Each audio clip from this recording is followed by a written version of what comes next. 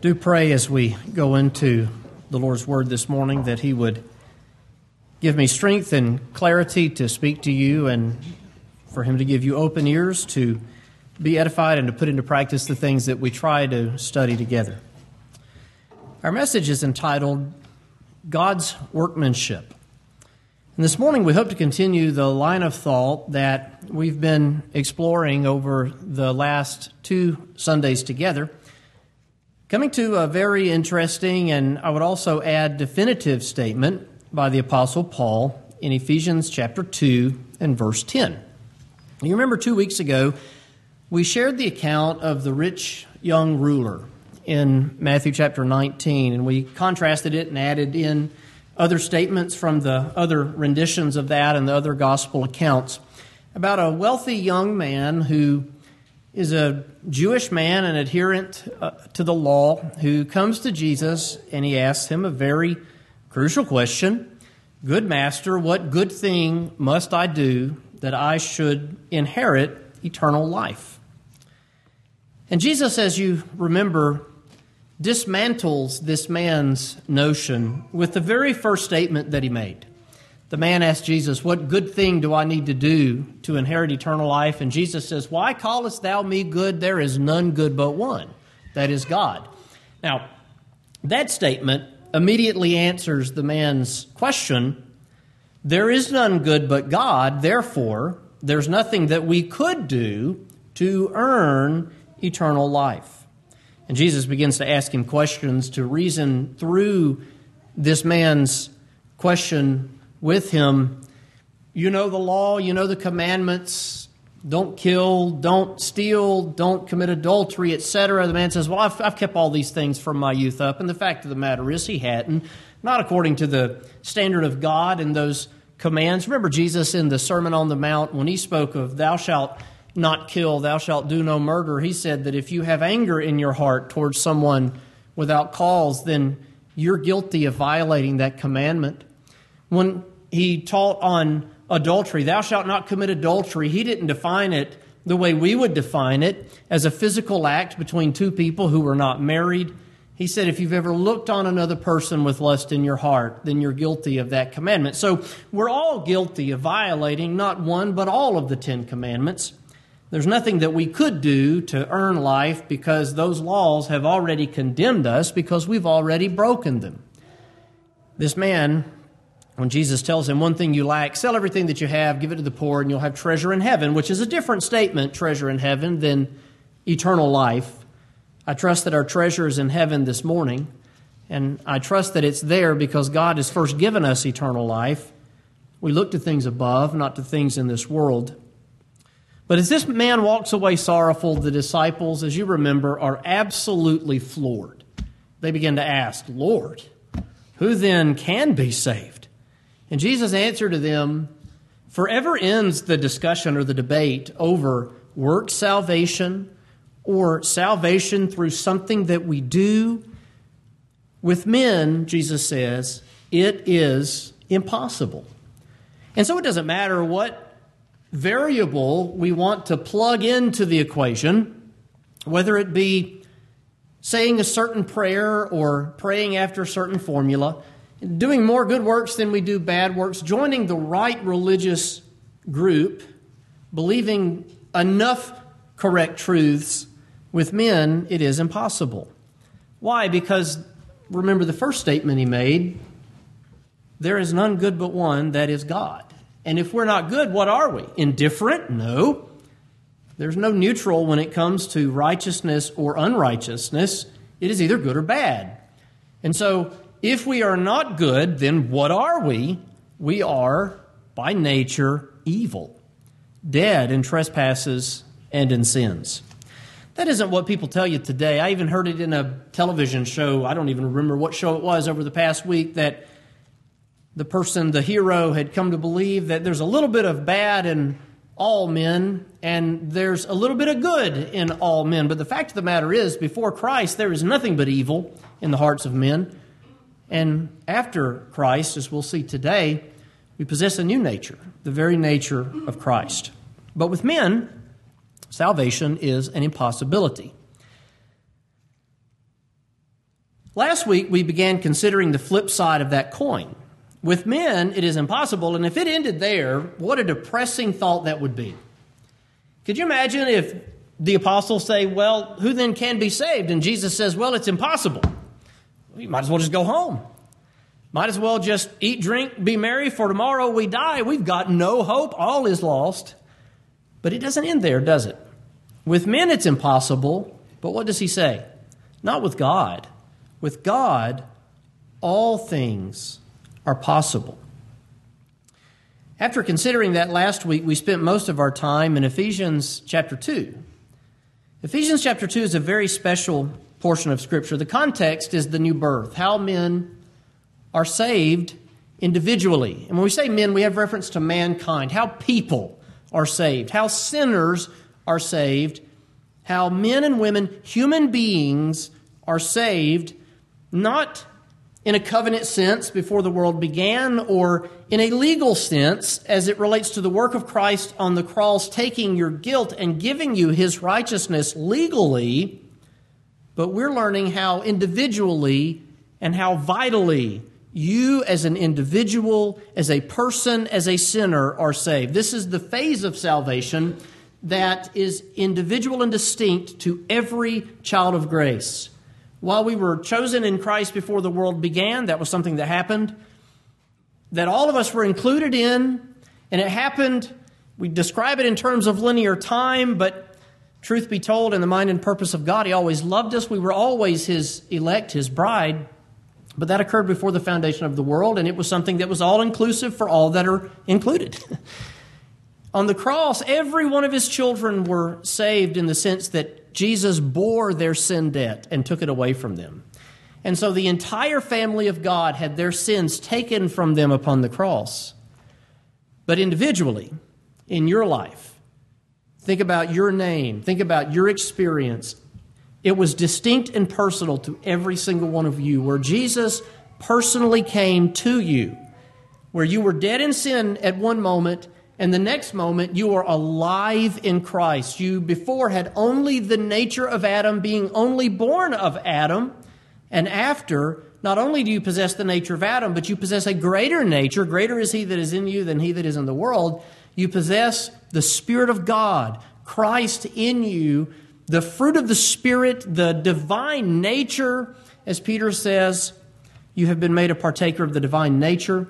You are a changed individual. That is when salvation comes to you personally, individually, and you might say vitally.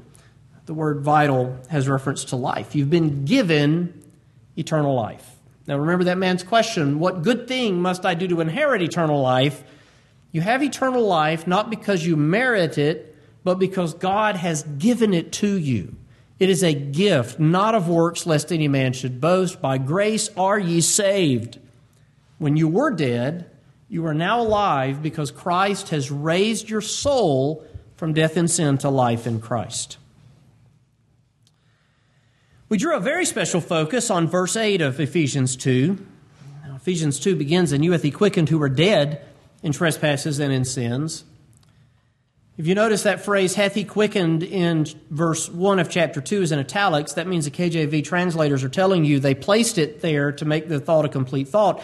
But it's actually found later in this Greek expression in the original language in verse 5. Since this is one long thought in the original language, they include it there so you know when he says, and you who were dead in trespasses and in sins, you can understand what happened to you so that you are no longer dead in trespasses and in sins. You have he quickened. You've been made alive when you were dead in trespasses and in sins. You used to be a certain way, dead. You did exactly what the children of disobedience do. You follow the prince of the power of the air. You were by nature a child of wrath, even as others, and so was I. But God, who is rich in mercy, for his great love wherewith he loved us, even when we were dead in sins, hath quickened us together with Christ. By grace are you saved. He raised us up together and made us to sit together in heavenly places in Christ. By grace are you saved through faith, and that not of yourselves. It is the gift of God, not of works, lest any man should boast, for we are his workmanship. Now, any explanation, and we'll repeat this later, of verse 8 that makes faith something that you do rather than something that is given to you or done upon you or in you, doesn't take into consideration everything that he said after he used that word. Because whatever this is a gift of God, not of works, lest any man should boast. We are his workmanship created in Christ Jesus. And so from Scripture, we define faith as that Hebrews 8 knowledge of God. They shall all know him from the least to the greatest. They shall be all taught of God. Number 2, we defined it as Christ in you, the hope of glory, from Colossians 1:27. Faith in you is Christ in you, so that things that are done by faith are done by Christ, and the Bible uses these terms interchangeably. We live by faith. We can do, and we should do all that we do by faith, for we walk by faith and not by sight. But at the same time, we can do all things through, what does Philippians 4 say? Christ which, what? Christ which is in me. And so as Galatians 2:20 says, we do all that we do by the life that Christ has given us, Christ in us, the hope of glory. We live by the faith of the Son of God. Faith in you is Christ in you. And then number 3, we defined it as the heart cry of Abba, Father. Now you might think, well, I had to choose to cry Abba, Father. No, the Spirit of his Son was sent into your heart crying Abba, Father. And so when Paul says, by grace are you saved through faith, that's what he's talking about. Which is why it's not of yourselves, it's the gift of God, not of works, lest any man should boast, for we are his workmanship created in Christ Jesus. You see, all of those other statements perfectly express what we spent much of our time last week trying to express. Again, any explanations of Ephesians 2:8 that places man as the active agent rather than God as the active agent misses the mark of what Paul is expressing. Today we want to conclude this short series with Paul's words in verse 10. Now, before we read that statement, we've already quoted it a couple of times. I just had to reflect on the fact that message 1 in this series, until we got to the very end, was a depressing message. Was it not? With men it is impossible. There is none good. Why callest thou me good? There's none good but one, and that is God. That's a depressing thought when you're a human being. To know that by nature we are the children of wrath even as others, that is depressing. Number 2, our message last week was comforting and encouraging, and as we considered the nature of faith, it was deep. That's a deep concept in Scripture. It takes thinking, it takes reasoning, it takes studying, because the Bible has so much to say about it throughout the New Testament in particular. So that message was encouraging. Today's message, as we begin to draw to the end of it, is going to be practical. Now, the interesting thing to me as I was reflecting upon that order, first depressing, then encouraging, lastly practical, that's really the order of life as a follower of Christ. That's your story in salvation. That's your story in the gospel, in the word. It's depressing because we are depraved and lost without Christ. It is encouraging when we learn of salvation by grace. And then lastly, what is it? It's practical. It informs us how we are to live our lives because God has saved you for a reason in this world. Now, certainly God has saved you for a reason in the next world. He loved you. He chose you before the foundation of the world, Ephesians 1:4, that you should be holy and without blame before Him in love.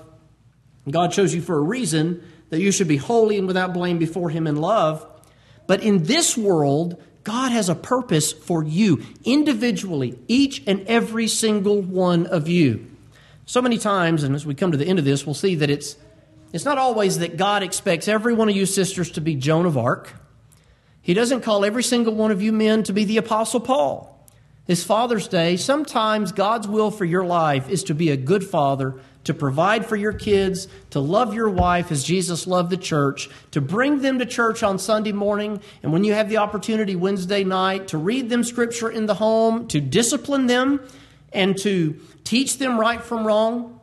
You look back at the end of the day and you think, well, that wasn't glorious. No, but it was God's will so many times for His children. That was God's will. It's not always the grand.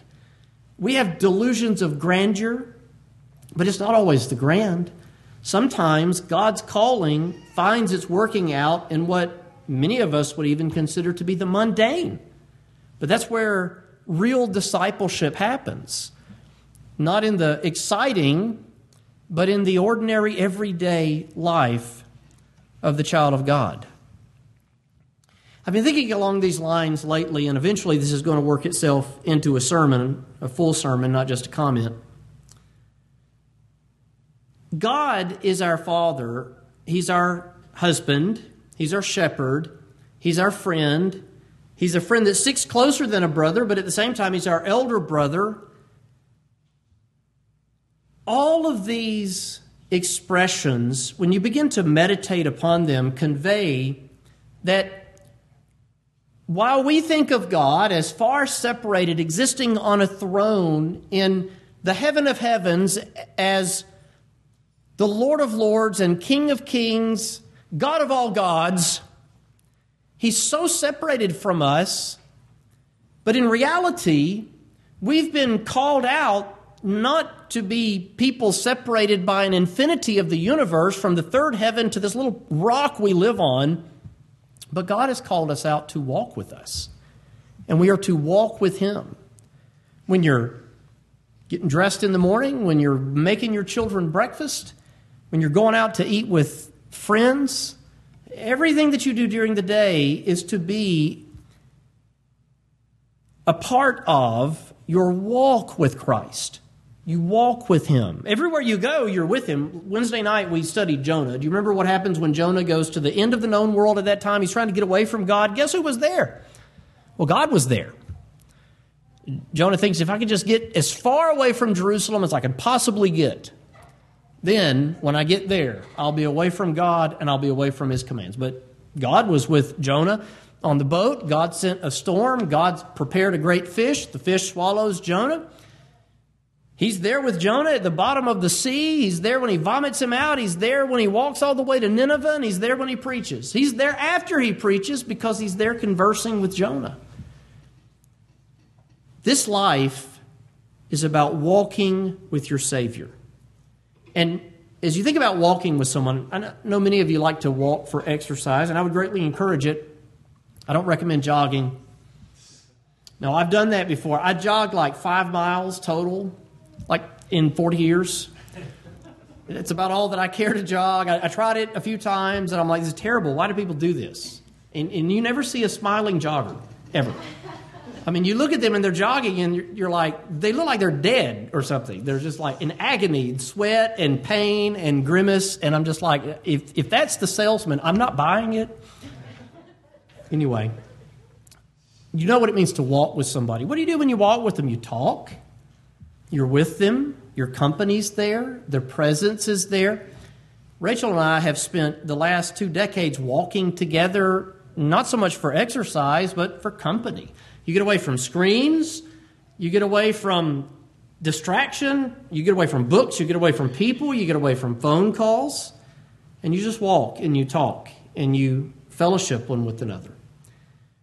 We're called not only to obey Him and serve Him and fear Him, we're called to walk with Him. We walk with God.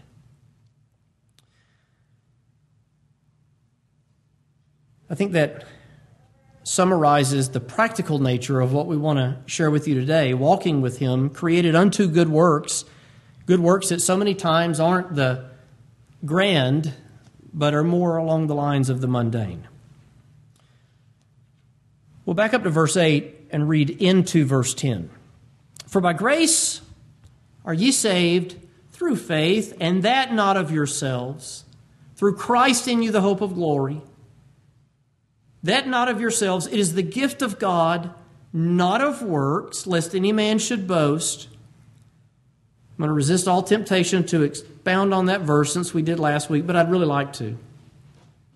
For we are His workmanship, created in Christ Jesus unto good works, which God hath before ordained, that we should walk in them. The first thing that we want to do in verse 10 is to consider this word, workmanship.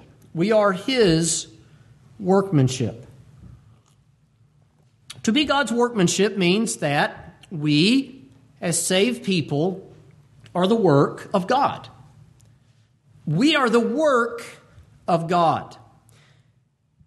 Now, in English, we can identify Paul's meaning rather quickly, and we'll consider this word workmanship in English, and we'll consider it the word it translates from momentarily. But in English, we can identify Paul's meaning, his meaning very quickly as we understand what workmanship is.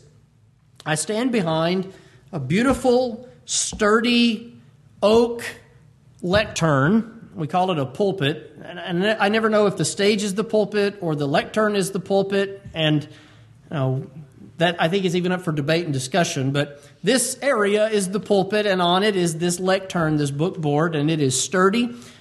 It's the product of a workman. It's the workmanship, it's the craftsmanship of someone who is an expert, a master at creating things such as this. I saw a question in social media this week, and the person, it was in a rather conservative Christian group, a group that can be critical from time to time of other Christians and other ideas and other schools of thought. It's an expression of what you call the cage stage. You know, when you're first convinced of the doctrines of grace, they have to put you in a cage for a few years so you don't bite people. And you're in the cage stage. You growl at them, you bark at others as they pass by that don't believe the same thing, but you're in the cage. A lot of people in the cage in that group. Well, they made the statement, or they asked the question, do you take a person as seriously if they're sitting at a round table as opposed to standing in the pulpit? It was an interesting question.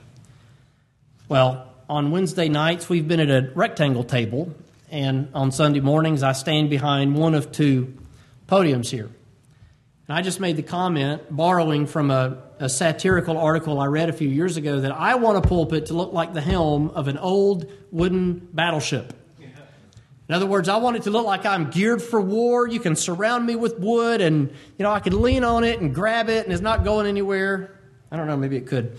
But I want a sturdy pulpit like I'm at the helm of a ship.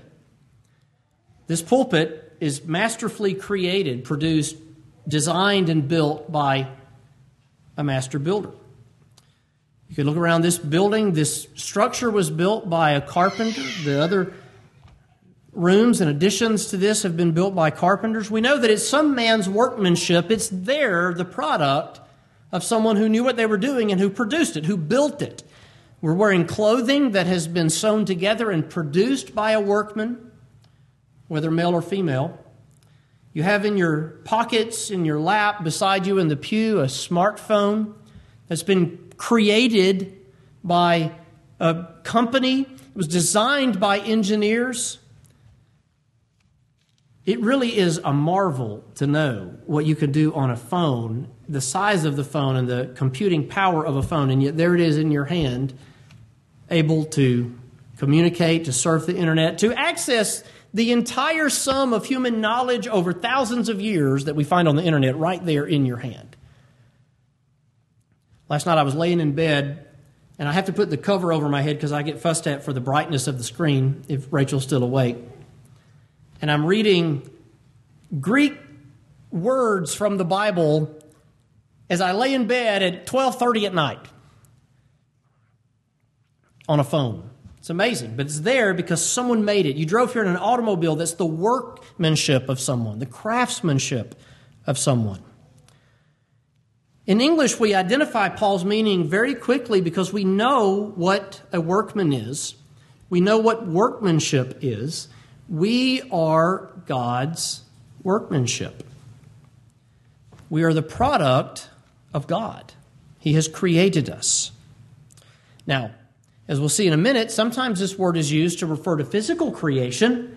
But you notice when Paul begins to specify what he means that we are God's workmanship, he doesn't mean created in Eden, created in Adam, and then as Adam has children, we spread through the world and we live as the descendants of Adam. No, he has something very special, something spiritual in mind.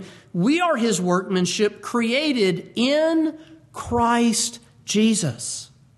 So the type of creation that Paul has in mind in Ephesians 2:10 isn't physical creation, though this word sometimes is used in that context, even in the Bible, but spiritual creation, referring not to our physical existence, but to the moment that you were made alive in Christ when He quickened you when you were dead in trespasses and in sins.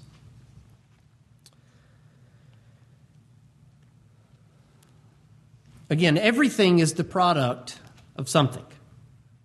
Even creation. Even creation. Now, you might look out at the birds and say, well, they just come from other birds. Yes, but someone made the bird. Someone made the first bird. You look at the trees and you think they just grow. It's just what they do. No one built it, but someone built the tree. Someone built the grass. Someone clothed the field with lilies. God has created. The Greek word here, poema, is used one other time in the New Testament. How many of you want to guess what concept is under consideration the other time that this word is used? It was used by Paul. It was used in the book of Romans, chapter 1 and verse 20.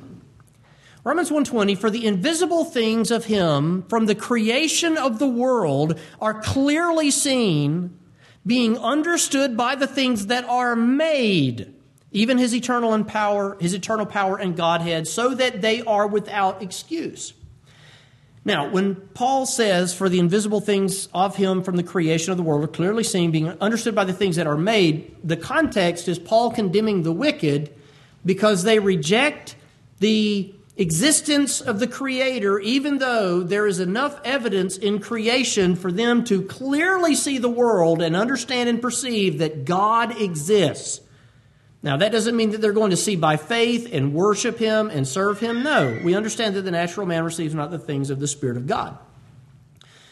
But there is enough evidence in them, let alone in creation around them, for any human being with the faculties of mind to come to the conclusion that we live in a creation made by a Creator.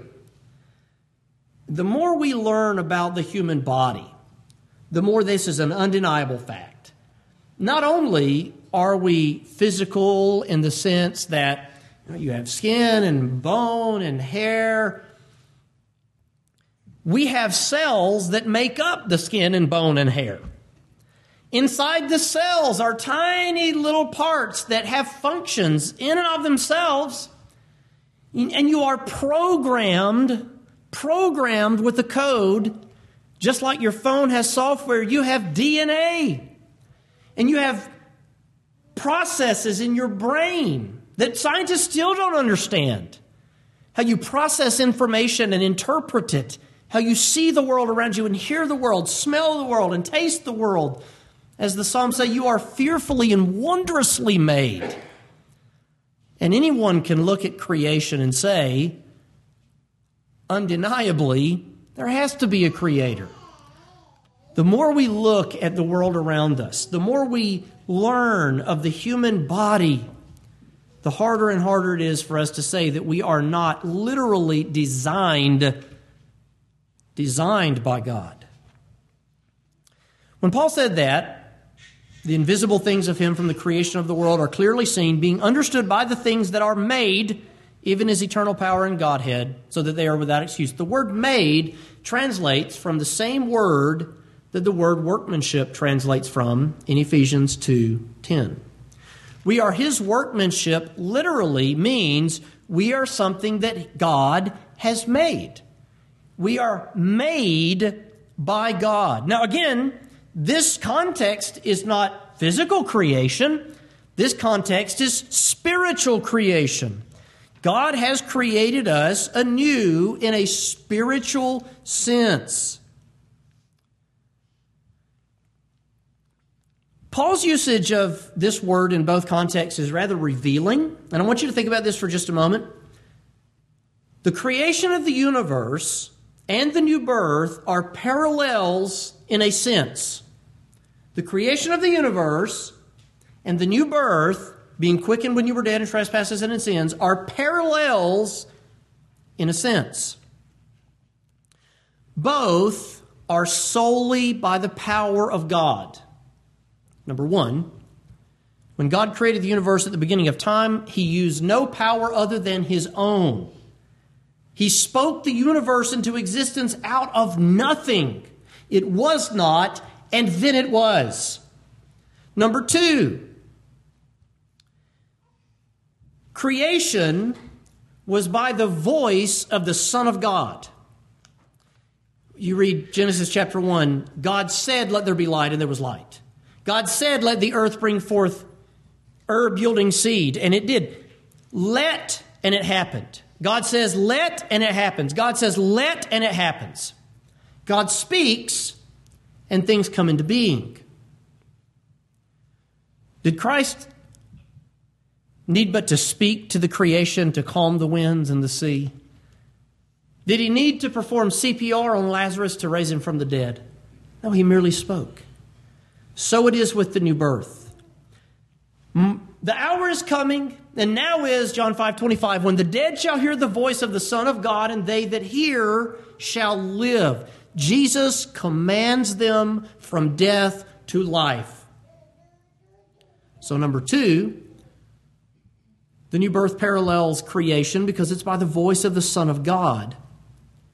Number three, in both cases, creation and the new birth, that which is made is passive in the making.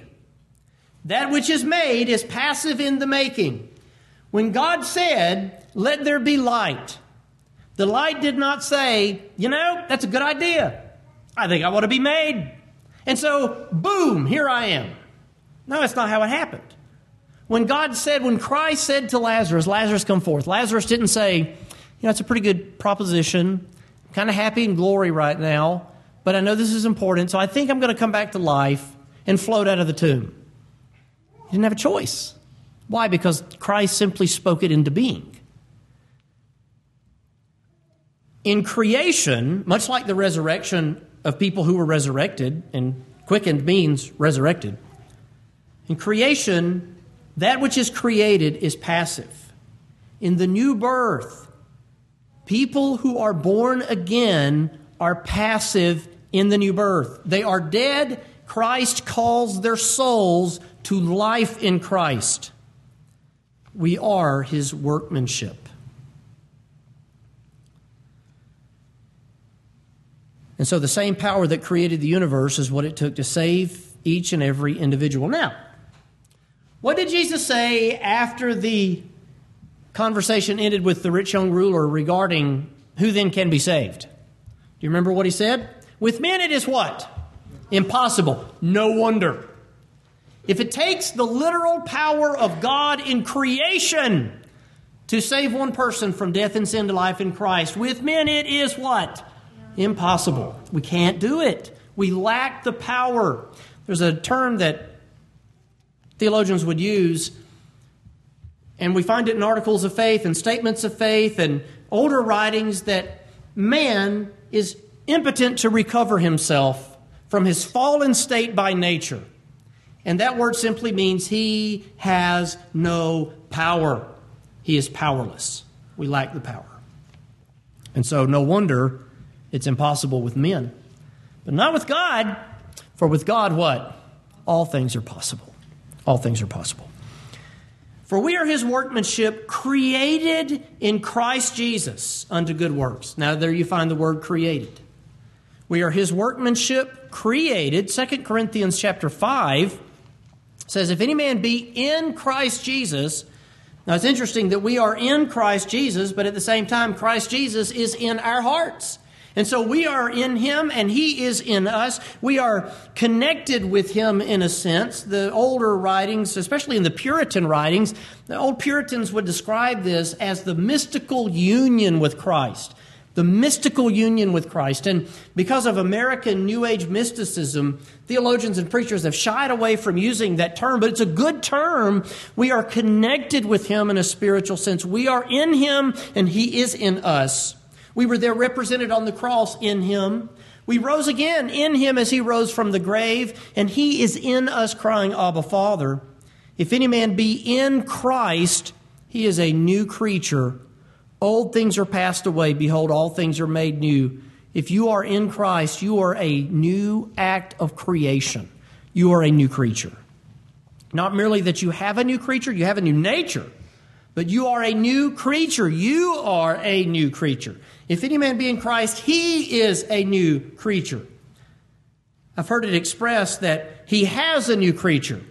This was shared at a preacher meeting about, 15 years ago.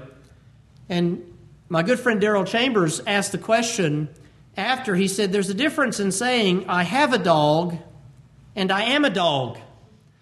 Paul says, if any man be in Christ, he what?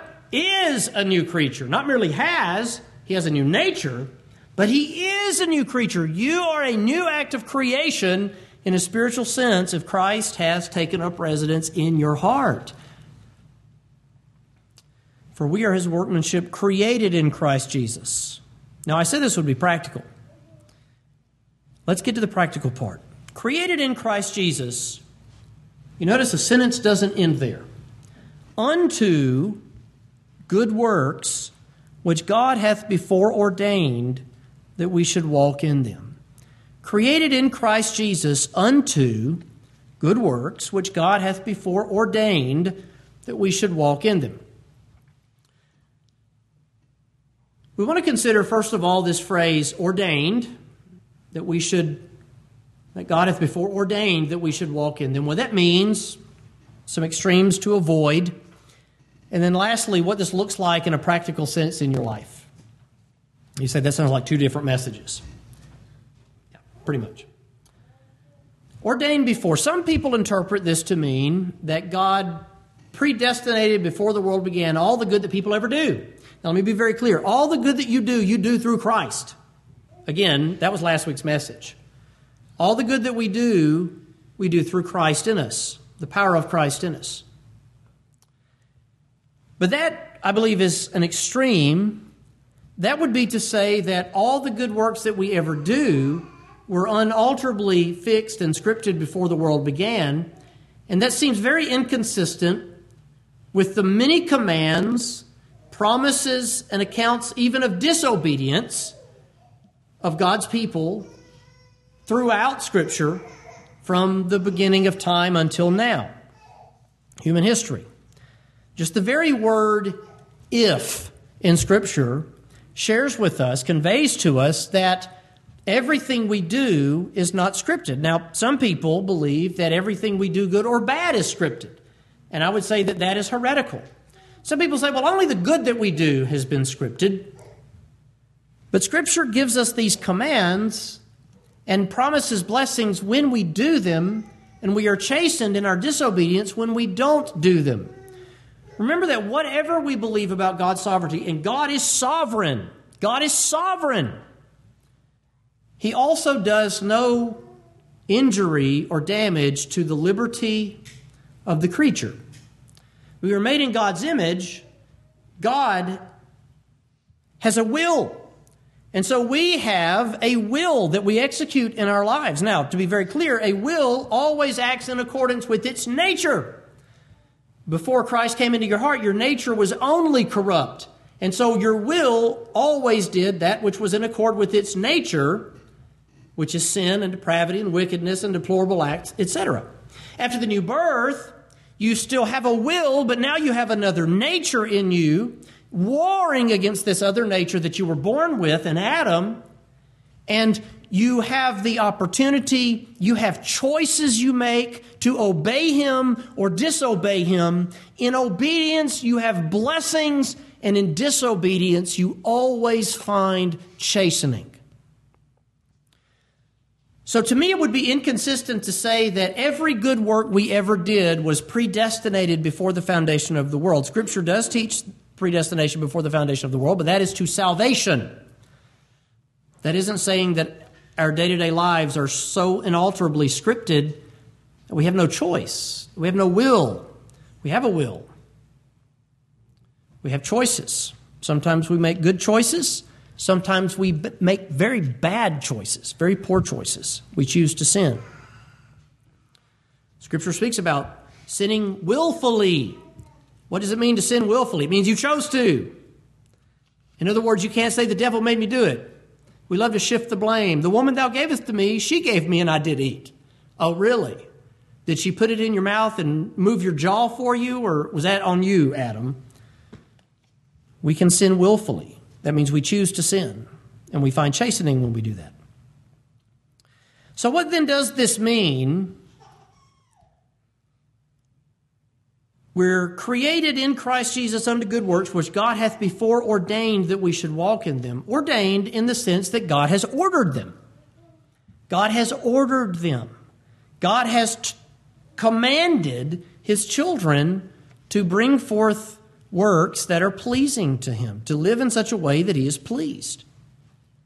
So number one, ordained in the sense that He has ordered them. God commanded them. God saved us that we would be holy. He has given us His holiness legally and positionally.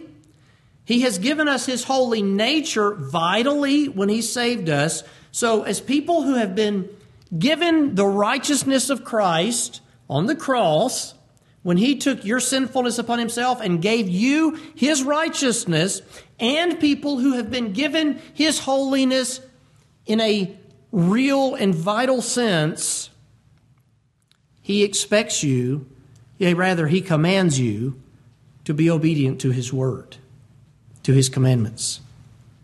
Ordained in the sense that He commands us to walk in holiness.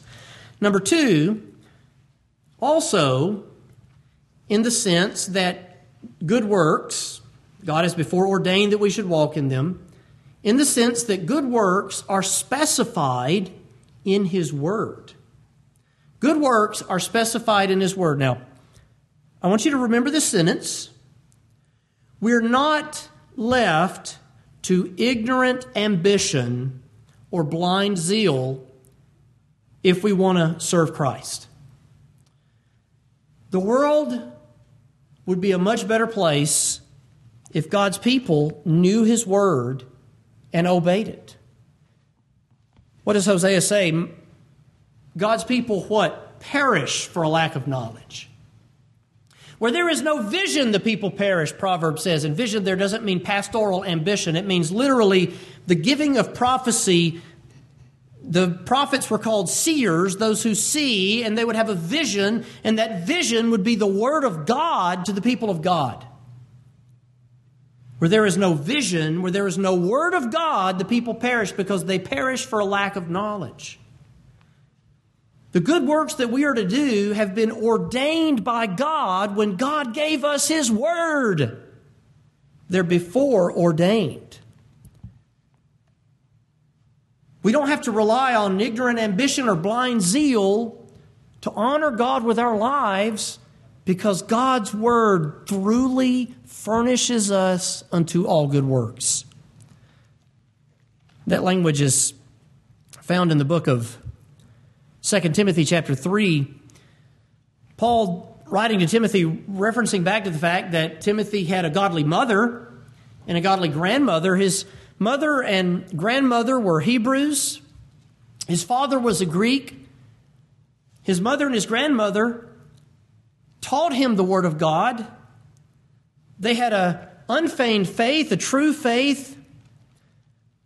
From a child thou hast known the Holy Scriptures, Paul says to Timothy, which are able to make thee wise unto salvation, or inform you about it, teach you about it, educate you about it, through faith which is in Christ Jesus. All Scripture is given by inspiration of God. Now, this statement, inspiration of God, comes from one word that means God-breathed. It's a combination of two Greek words, the word for God and the word for breathed. Scripture is God-breathed. All words are God-breathed. I've given you that exercise here. Try to say a word without breathing out when you do it, and suddenly it's impossible. I was leading an after-school devotion with some kids. I guess it was some months ago. I think it was actually in early fall of 2020, and I was talking about Scriptures being God-breathed, and they're like, well, what does that mean? And I said, well, I want you to try to talk without breathing. Okay. And then they tried, and you should have seen the looks on their faces, because they suddenly realized, I can't talk without breathing. Air has to pass through your vocal cords. To a bunch of sixth graders, that was kind of amazing. Scripture is the Word of God. It is God-breathed. God has breathed it out. All Scripture is given by inspiration. That's what that word means. And it's profitable for doctrine, for biblical principles, for reproof, for correction. If we do something that's wrong, the Word of God will step on our toes. My friend Joe Nettles always says, then we need to get our toes out of the way. If the Word of God steps on my toes, I'm standing in the wrong place. So I need to move. I'm sure all of you have had that experience where your kids are playing with a toy with wheels and they're pushing it around, and the next thing you know, those wheels go over your toes and it hurts, and by the time it hits one foot, the other foot yanks out of the way. If the Word of God steps on my toes, I need to move my feet.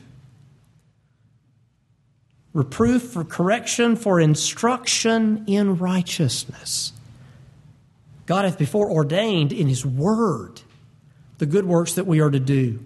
Instruction in righteousness, that the man of God may be perfect, which means mature, thoroughly furnished unto all good works. You have everything you need for instruction in righteousness in the Word of God.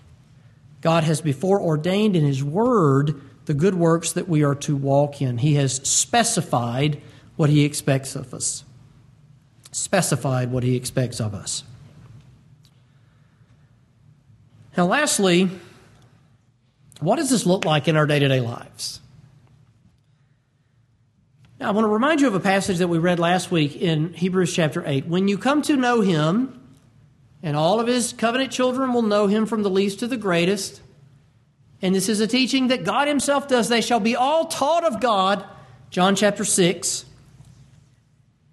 When God saves you in the new birth, internal principles are infused before external actions occur.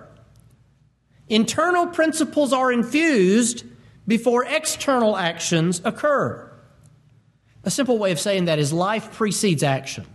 Life precedes action. But I want you to understand that God has given you so much more than mere life. What did He do? He wrote His laws upon your heart, your mind, and your inward parts. He took away the heart of stone and He gave you a heart of flesh.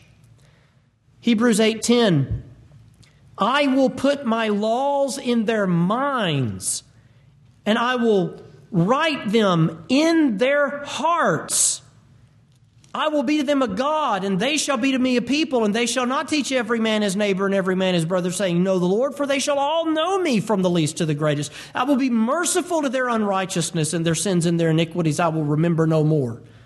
You might think, well, that says, I'll make a covenant with the house of Israel. That's talking about the physical nation of Israel and not people like me and you. But I remind you of the book of Romans chapter 2. Paul says the New Testament Jew is one inwardly, not of the circumcision of the flesh, but of the heart, because the Spirit of God has written His laws upon the fleshy tables of the heart. You as a Gentile who have been born of God are a spiritual Jew because God has circumcised your heart. The whole purpose of that in the Old Testament was to point to the new birth, which is the sign and seal of the covenant that God made with Abraham, Old Testament circumcision. Well, the sign and seal of the New Testament covenant that we walk in and enjoy and live in is circumcision of the heart. How do you know you belong to Christ? Because He has given you life when He changed you, when He quickened you, when He wrote His laws upon your heart. Internal principles are infused before external actions occur. But as the internal principles are infused, to borrow an expression, Elder Marty Hoskins is a dear friend of mine. His father was an old Kentucky mountain preacher. So he would listen to me probably and say that this guy is just some dry lecturer because I don't have enough pizzazz, I guess, not enough emotion in what I'm saying. But his father had some old country wisdom, and he likes to talk about it when he would get on this subject. Grace in the heart is like oil in a gourd. And we talked about the gourd Wednesday night that shaded Jonah, but this is the gourd that you see. Old people used to have them all the time in the country, where you'd get this hollowed out thing, I don't know, this thing that grows on trees called a gourd, and you cut a hole in it and birds live in it, but you put oil in a gourd, and what's it going to do? It's going to leak out of the gourd.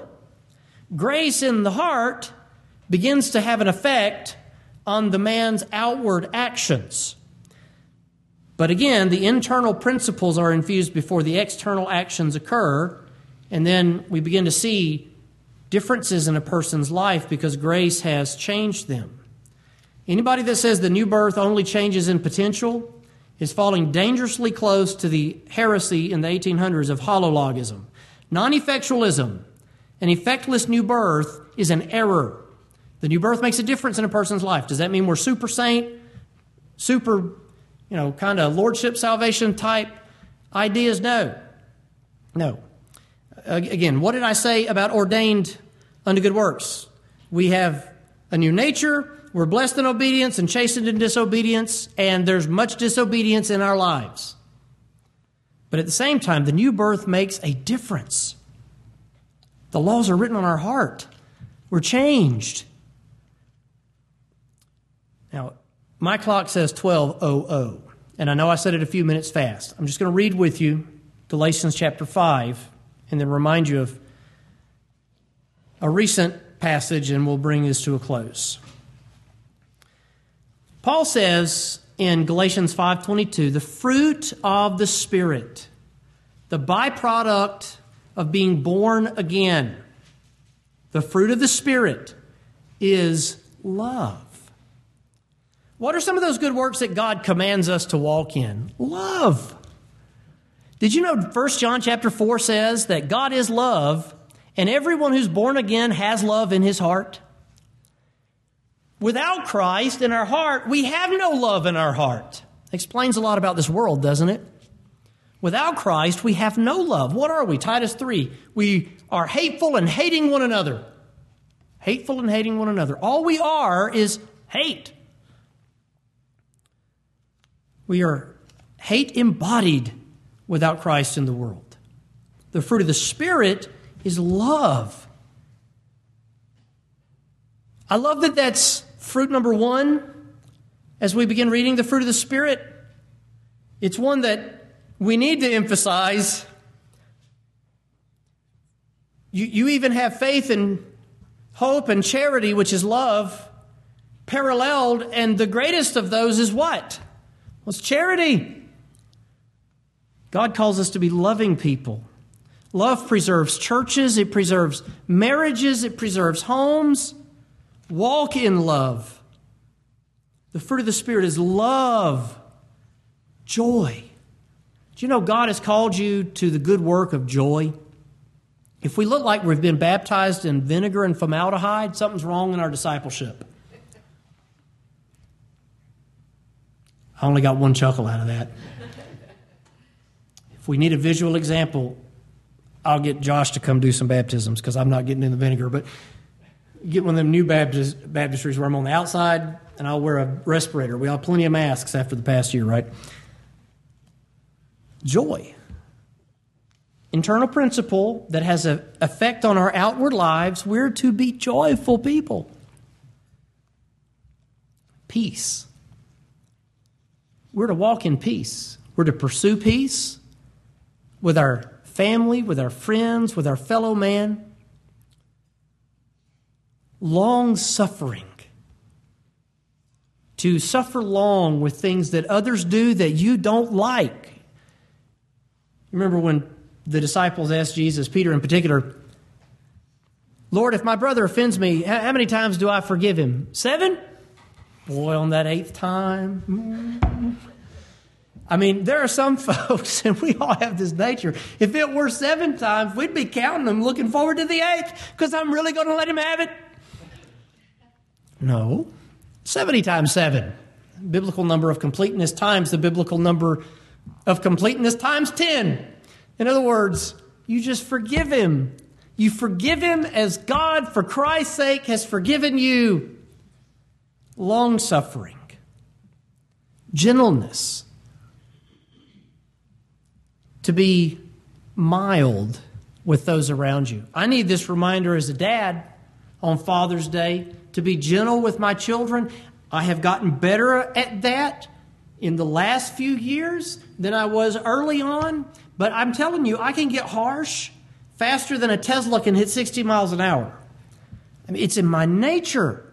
We can be harsh, but Scripture calls us to gentleness, goodness, simply the trait of being good, faith, fruit of the Spirit as we discussed last week, but walking in it, walking by it, and being faithful, because the word also means fidelity, meekness, humility, the lack of self-will, doing what God would have you to do, even boldly what God would have you to do, temperance, to deny ourselves.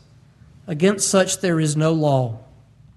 You remember Titus 2 and all the different things that Paul said to the aged men, the aged women, the young men, the young women, servants and masters, culminating with an exhortation to even obey magistrates.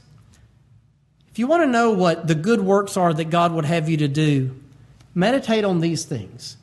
In the Psalms, so many times we find that word Selah, and we don't really know what it means, but we think it means to think on these things, to reflect on it, to pause and consider it.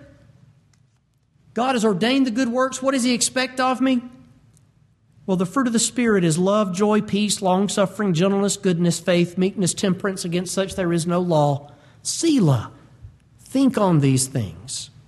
We're saved to serve. Let's pray. Father, thank you so much for this encouraging, practical portion of Scripture that is wrapped in so much doctrine, so much salvation, so much teaching on how Christ has saved us, what it looks like, what a miracle that is, literally compared with the creation of the universe, but something that miraculously happened personally and individually to each and every one of us. Thank you, Father, that when we were saved, grace was given to us and your laws were written on our hearts and our minds so that we know right from wrong from the inside out, not the outside in, as so often was emphasized in the Old Testament. But we can obey you. We can obey that form of doctrine from the heart, as Paul wrote. Lord, we pray that we would be walking in good works, understanding that so many times it's not the grand and exciting, but it's the simple, God-honoring, God-fearing, day-to-day sort of life that you've called us to. Help us to be good fathers on this Father's Day. Help us to be good mothers, good sons, and good daughters. Help us to be good citizens, good disciples, good brothers and sisters in Christ, that we, Lord, not that we would glorify ourselves, but that we would bring you glory and honor in this life. We pray in thy Son's holy name, Jesus, and we say amen.